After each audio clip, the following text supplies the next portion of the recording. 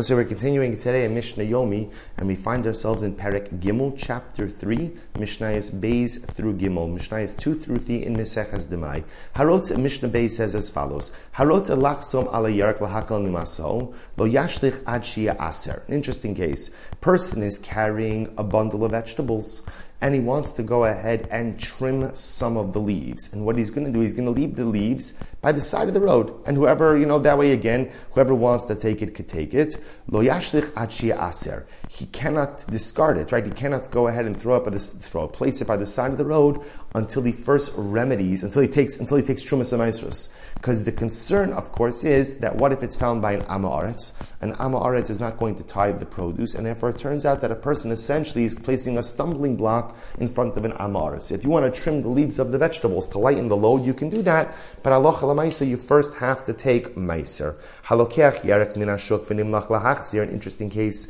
I'm purchasing produce. So imagine I'm in the shuk, I'm in the marketplace, and I picked up a bundle of produce to purchase it. But after I picked it up, I decided, you know what?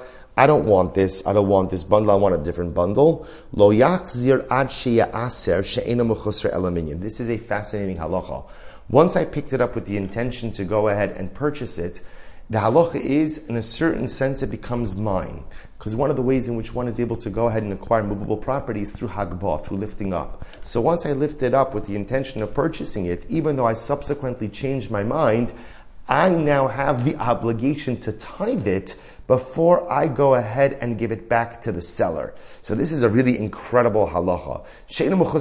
Because the transaction was essentially complete, right? The only reason that was missing is that ultimately, again, the particular number of bundles had to be selected. But because I picked it up and my intention was to purchase it, there's a level of ownership that's there, and therefore I cannot return it to the seller until I first take care of the tithing obligation. Pretty incredible. But again, let's say I was going ahead and still in the middle of deciding which vegetables I was going to go ahead and purchase, but I didn't lift anything up yet. And therefore, again, I thought I was going to buy a particular bundle, but I decided on a different one. Now remember, in this case, I didn't lift up the bundle. So because I did not lift up the bundle, therefore, I have no tithing obligation, and halacha l'maisa, I can go ahead and return it back to the seller without any obligation to tithe. So what the Mishnah is essentially teaching me is that halacha l'maisa, if I'm purchasing produce and I lift it up with the intention to acquire, that triggers upon me the obligation to tithe the produce. To the point that now, even if I decide to do something different, I decide a different bundle, I have to tithe it. But if I never picked it up, there is no tithing obligation that has been triggered. Incredible. Mishnah Gimel, Hamotzi Peros Baderech, Unaklan La'achlan, V'nimlach Latzin. Interesting case. I'm traveling, I see produce on the road, and I pick it up with the intention to eat it, but then I change my mind, and instead I'm just going to store it, right? I'm going to put it in a secure place by the side of the road for someone else to eat it. Lo yatzniya ad shia aser. It's the same idea.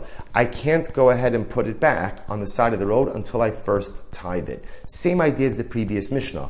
Once I lift it up, I have acquired it. Now this is even a stronger case, because in this case, this is hefker. I've picked it up with the intention to eat it. Well, once you picked it up with the intention to eat it, it's yours. So you want to put it back for someone else, that's fine. But once you picked it up with the intention to eat it, then halacha l'maisa, you have to tithe it before you go ahead and put it back, lest an Am Ha'aretz come, find it, and eat it untithed.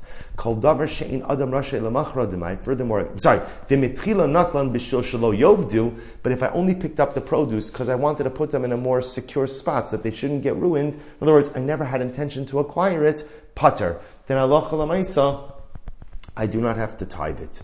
Anything you're not allowed to sell in a state of demai, lo yishach lechavero demai. You can't send as a gift demai either. So remember again, we learned in a previous Mishnah that halacha l'maisa, any produce that is sold in small measure, the seller is obligated to take care of demai, not the buyer. So therefore the Mishnah says anything for which the seller is obligated to take care of demai, if you gift that same type of produce, you're also obligated to remedy the demai situation before gifting it. So Rabbi Yossi mater bevadai ubevat yodin. Rabbi Yossi disagrees. He says no. Halacha l'maisa, it's permitted. You're allowed to gift demai as long as you tell the recipient that halacha l'maisa he's getting demai, so that he knows that before he goes ahead and he eats it, he needs to tithe it. Wonderful. Everyone will stop over here for today. Wishing everyone a wonderful day.